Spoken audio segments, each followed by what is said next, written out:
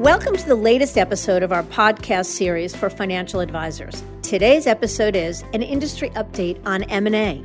Meet the investors, why it's important for all advisors to know who they are, with special guest Louis Diamond. I'm Mindy Diamond, and this is Mindy Diamond on Independence.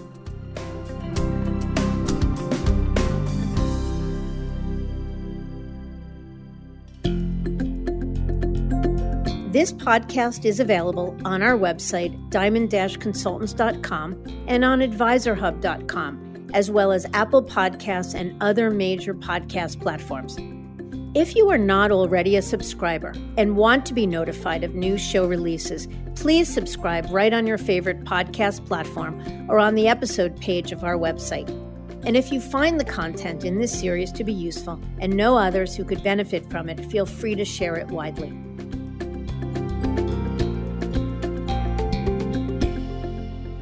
As I've said many times throughout this series, one of the biggest changes in wealth management is the fact that financial advisors, no matter where they practice, now view their business as a business.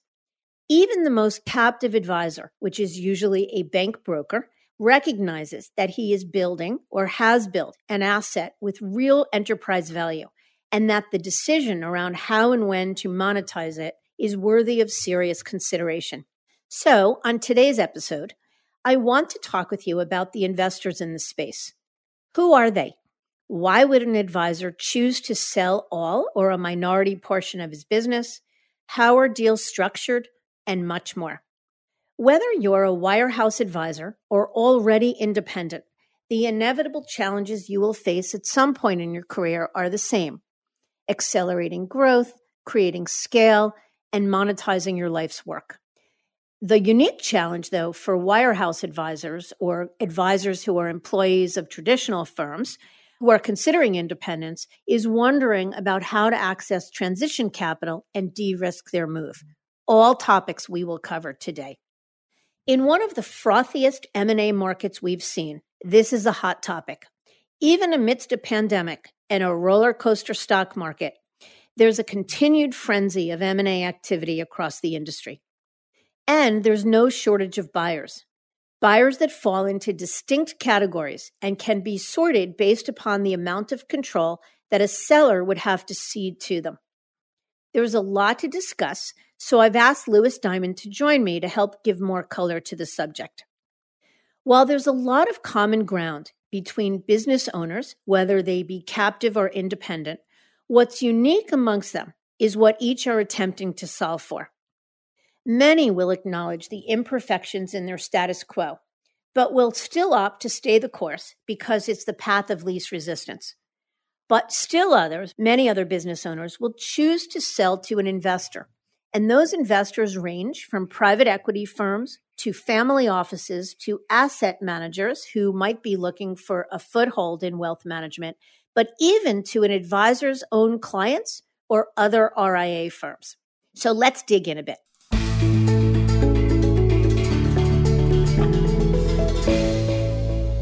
Louis, thank you so much for joining me today. Of course. Thanks for having me again. You bet. So, Louis, who are the investors? Who are they? And I guess what are the different categories they fall into?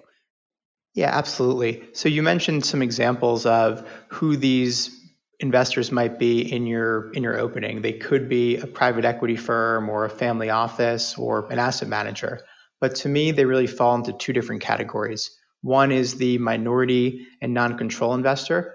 These are groups that will invest directly into a firm, allow that firm to retain their brand and really everything that they're doing, and own a minority, so less than 50% of that firm's equity or cash flow. This is contrasted with a majority control investor who will still enable a firm to keep their brand and their mode of doing things, but they'll own more than 50% of the equity. The big difference, of course, is control. If it's truly a minority buyer, then they have far less rights and control over how this business might be able to operate in the future, versus a control investor can decide when to sell the business and will absolutely be able to have other controls over management and the employees, et cetera. So, for context, can you give us examples by way of names of some of these investors? Certainly. On the minority side, some of the more popular names we hear today, just in reading industry news clippings, is Emigrant Partners, which is the investment arm of New York Private Bank and Trust, the family office for Howard Milstein. Another example might be Merchant. Both these groups were prior guests on our podcast series. And with both of them, the metrics they use for buying into a business are a little bit different, but the concept is they'll buy, let's say, around 15 to 20% of a firm's business. And in exchange for not just the cash that comes with the deal, the firm will also receive their strategic guidance, whether it's help with recruitment or acquisition, it's help with monetizing out a prior owner, and also just having some other smart people on board to help drive the business forward. Those would be two examples of minority investors.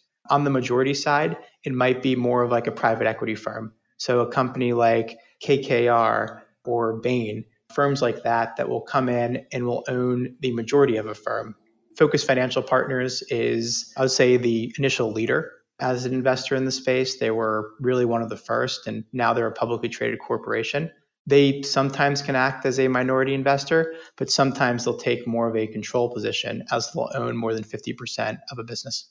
And where does Hightower fall into all of this? I mean, I know Hightower's morphed and changed their stripes a couple of times since they were first born, but what category of investor do they fall into today? Yeah, Hightower is a bit unique in that regard. And you're definitely right. They changed from recruiting wirehouse advisors as W-2s. Then they became more of a platform for advisors that wanted to be independent, but with some support. But today, they're really just acquirers of independent businesses. So with Hightower, an advisor joins their RIA. So they shut down their RIA and join Hightower's. So in exchange for that, Hightower does their compliance and technology and operations, but still lets them, in many cases, keep their brand. The financial arrangement between Hightower and a firm is either Hightower taking a minority position that might grow to more of a majority position over time, or depending upon what the advisor is looking to solve for, Hightower may come in owning more than 50% of the business out of the gate. So they're kind of in between, because with some of these minority investors, they enable the RIA to stay truly independent, to keep their ADV and to not join someone else's RIA. But in the case of Hightower, while they're not trying to control someone's investment process or brand or really their way of doing things, the advisor or the firm does join their RIA. So it's a little bit different as far as control and also what the firm receiving the investment gets in return. So Hightower's particularly hot right now. I mean, I think we just read, as I was prepping for this episode, they just did another major deal, and it was one in a series of deals they've done.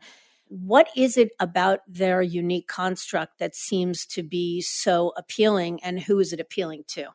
Yeah, it's a really good question. I think there's a lot of advisors and firm owners today who are looking to either monetize their equity before retirement, and they haven't necessarily solved for their succession plan internally, either because they don't have the right people within their firm, or as a lot of these businesses get bigger and multiples have really improved, it just becomes prohibitively expensive for a next generation advisor to have the capital and also the risk appetite to buy out an owner.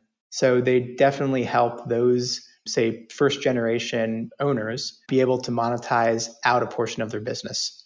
There's some buyers in this industry who can absolutely help someone solve for succession planning, but they're going to take full control. It's folding into their brand, their planning process, their technology, their everything. And unless you're a really good fit for that exact culture, the business kind of gets lost in the shuffle. What Hightower does differently, similar to Focus and others, is that they'll still let the business kind of keep its unique DNA. So under the Hightower umbrella, you have businesses that are institutional consultants. You have firms that focus on the ultra high net worth, firms that focus more on the mass affluent. You have some groups that are portfolio managers. Others are allocating to SMAs. So what's pretty unique about them is they allow for an advisor to benefit from scale, from their hundreds of billions worth of assets, their technology, and all of their people, but still let that business really operate as is, while now having a strategic partner in the business to help it grow and to help it do the things that makes it special. Okay, so that actually brings me to my next question. You talk about now they've got a strategic partner and obviously a capital partner.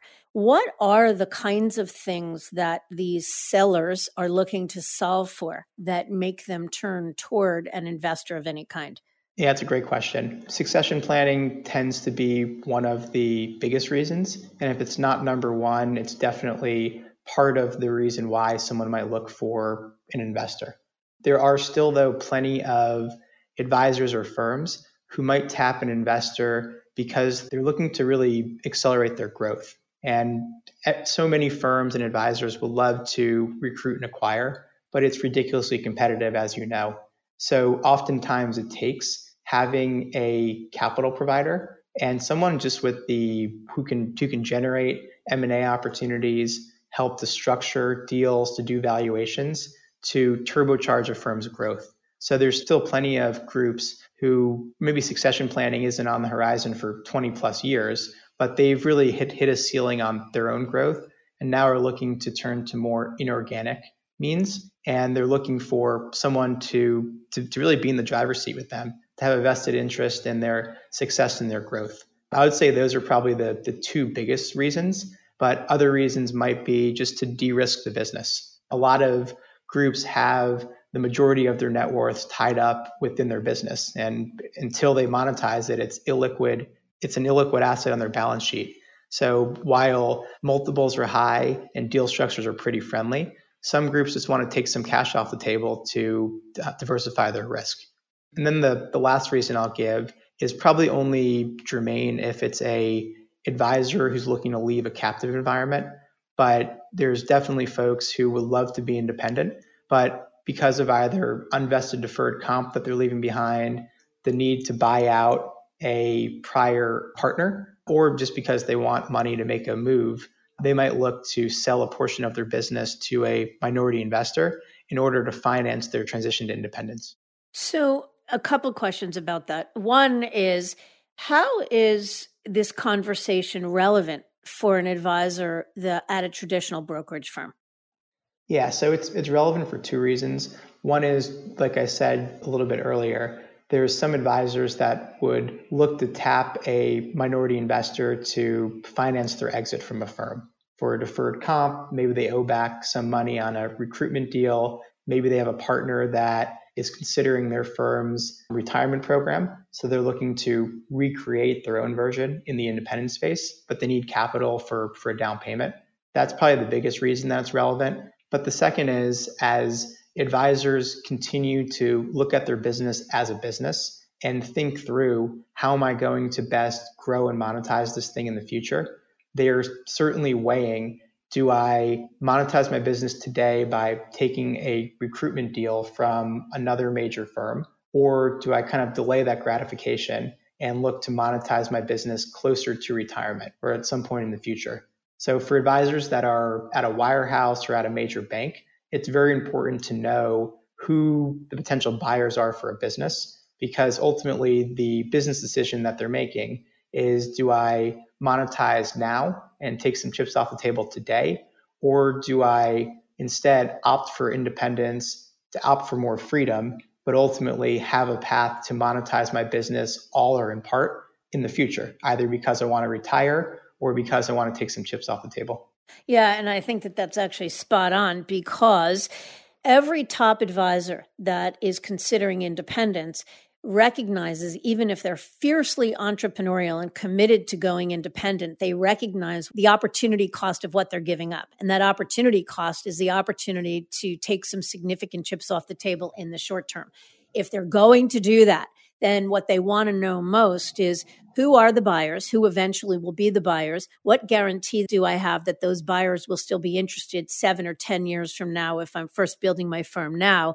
And what kind of deals are they paying? So I agree with you 100%. And we'll come back to that. I'm going to ask you more about in terms of how deals are structured in a minute. But What I'd like to ask you is, you mentioned that one of the motivations or one of the reasons why this conversation is relevant to a wirehouse advisor is if an advisor is committed to going independent and wants to sell to an investor out of the gate as a way of capitalizing the transaction, then bringing in an investor could make sense.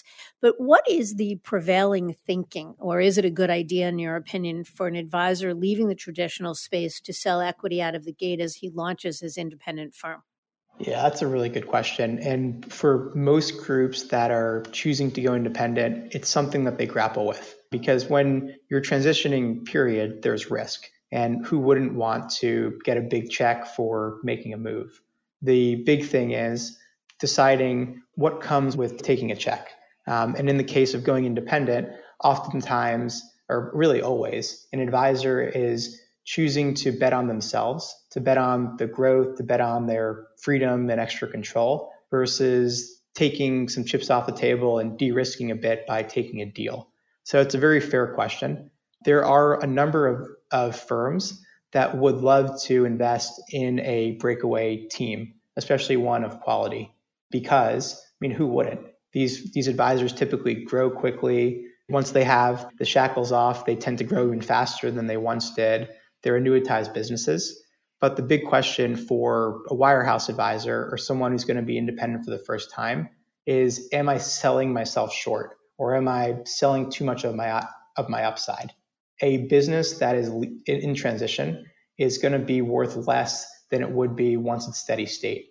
So with certainty, an advisor who opts to sell equity out of the gate is likely selling their business either at somewhat of a discount or is going to get not as strong of a deal structure. It's going to be more of a shared risk structure rather than getting more money up front than someone who's already independent. We also see that a lot of groups that are going independent for the first time, they're doing it because they're young and have a very long runway, or because they know they have many, many years left of growth. So it may make sense for them to either take on a debt solution, because oftentimes debt is a cheaper form of financing than selling equity, or they'll just self-finance a move. On the flip side, though, it might be a good idea for someone leaving a captive environment to sell equity. It's the only way for them to attain their independence. So there's groups that have for instance, a retiring partner who is looking for a very significant amount of money to make them whole on the retirement deal they would have gotten by staying put. So if an advisor now has the choice between signing on to his firm's or her firm's retiring advisor program and being locked up for 5 to 7 years, or going to a similar type firm and signing a 9 or 10-year recruitment deal versus selling a portion of equity but being able to go independent, that might be a trade they make. Even though they may want to hold on to their equity, they're deciding to really buy their independence sooner than if they opted for their firm's retiring advisor program or they signed on to a forgivable note package from another firm. Yeah, it makes good sense.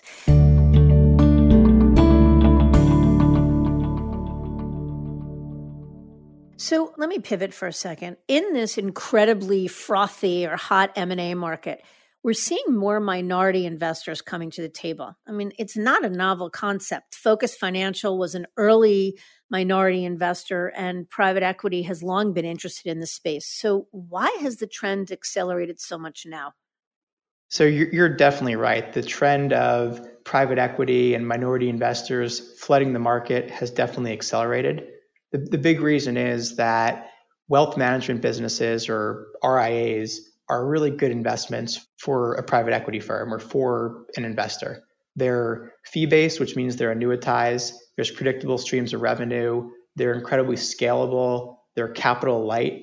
And there's also the trends of consolidation. So a lot of minority investors enter the space with the idea of staking a platform or a firm that is then going to go out and roll up smaller firms or recruit advisors to join its ranks.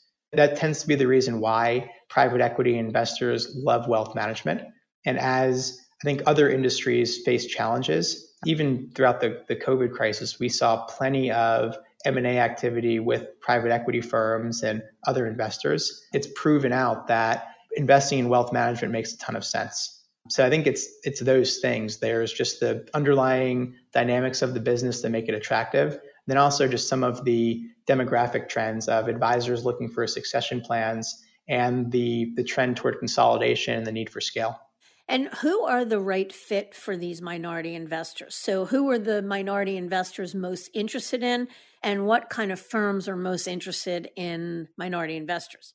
Yeah, so I mean, at the smaller end, there might be some firms that would be interested in, say, a sub $300 million AUM RIA. But for the most part, sophisticated investors are looking to stake larger firms. They want firms that have a demonstrated track record of organic growth, that have a differentiated process, have a pretty unique value proposition. Because in order for these investments to make sense, they really need to see the path to growth.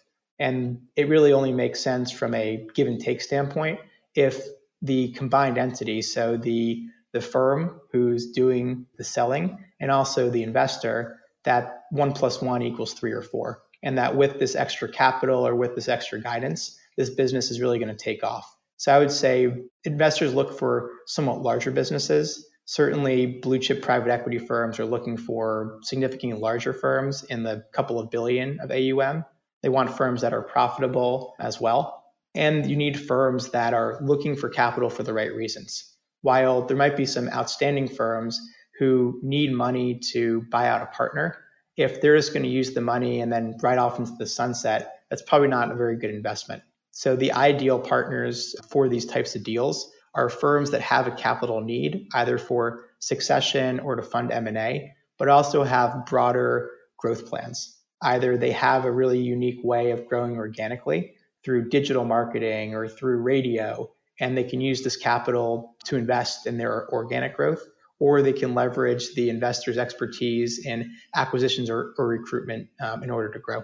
And you mentioned that these minority investors contrast to full control investors. So what's the difference in terms of the profile of the seller?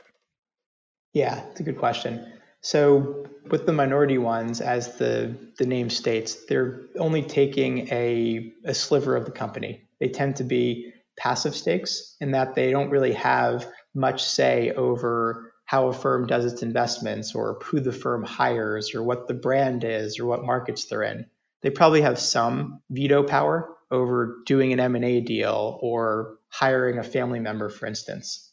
But if you contrast this with a full control investor, which might be a private equity firm, private equity investors tend to have a 3, 5, or 7 year time horizon before they're required to monetize their stake in that company, because that's what their private equity fund mandates in order to return liquidity to their investors. So if it's a full control investor, that investor can ultimately say in a year or 3 years, we found a good buyer for this business. Now's the time to sell it again. So that's one example of what a full control investor might be able to do, because they have more voting rights than the initial management team. So I would say there's some businesses that a control investor is the only option, either because the number is so big that you really need to attract a blue chip private equity firm who's really only looking for a majority investment, or it might be a firm that is going through a management change and they actually want someone to take full control so that they have even deeper strategic leadership. So it's really, there's no right or wrong way. I would say typically advisors want to retain more control. They want to know that they can sell the business to who they want to in the future and that they can really steer the ship the way that they want to. But those types of structures aren't always an option. And why would an advisor choose not to sell to one of these investors, minority or otherwise? I guess what's the downside to doing so? Yeah, so the downside is these types of investors, they don't necessarily solve for many of the issues that businesses are facing these days. They don't necessarily help a business gain scale. They don't take a lot of the day-to-day work off of a business's plate. So the investors, they're not taking over compliance. They're not taking over technology. So if it's a business that's really bogged down in the minutia of running the business or is just struggling with scale, they really need to get a lot bigger. These investors don't necessarily solve for that. Sure, they might be able to help with it in the future through growing through acquisitions, for instance, but day one, they're not really taking any of the day-to-day work off of a firm's plate. And it's because of this that we'll continue to see major companies like CapTrust and Mariner and Mercer and the Mather Group continue to dominate M&A, because a lot of firms just don't have either the team or the DNA of the business to be an attractive investment opportunity for a minority investor.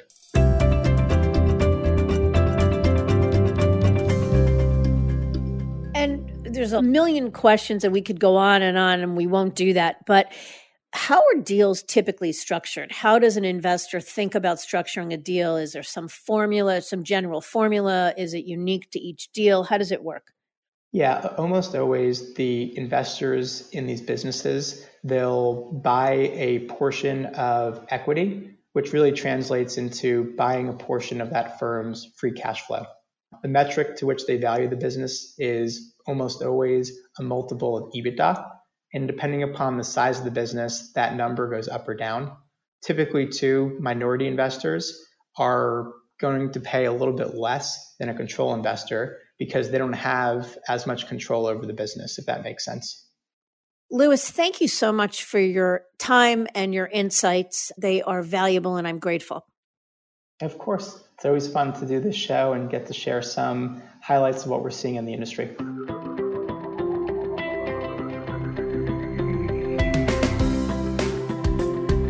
So, as we've heard from other recent guests on the show, including an upcoming episode with Peter Mallouk, who's the president and CEO of the $55+ billion firm Creative Planning, valuations are at an all-time high. So it's a good time to consider your options, making this conversation a relevant one.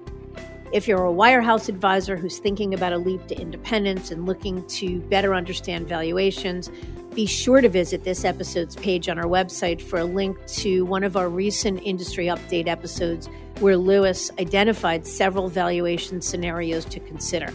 We've also written a piece for Forbes that was originally printed in Forbes that covers the subject as well. Until next time, I thank you for listening. And I encourage you to visit our website, diamond-consultants.com, and click on the Tools and Resources link for valuable content. You'll also find a link to subscribe for regular updates to the series. And if you're not a recipient of our weekly email, Perspectives for Advisors, click on the blog link to browse recent articles. These written pieces are an ideal way to stay informed about what's going on in the wealth management space without expending the energy that full-on exploration requires. Feel free to email or call me if you have specific questions. Louis and I can both be reached at 908-879-1002. My cell is 973-476-8578. Lewis's is 862-432-3543. And we can each be reached by email. I am mdiamond@diamond-consultants.com and Louis is ldiamond@diamond-consultants.com. Please note that all requests are handled with complete discretion and confidentiality. And again, if you enjoyed this episode, feel free to share it with a colleague who might benefit from its content. A special thanks to AdvisorHub.com for sharing this podcast with their viewers and subscribers. This is Mindy Diamond on Independence.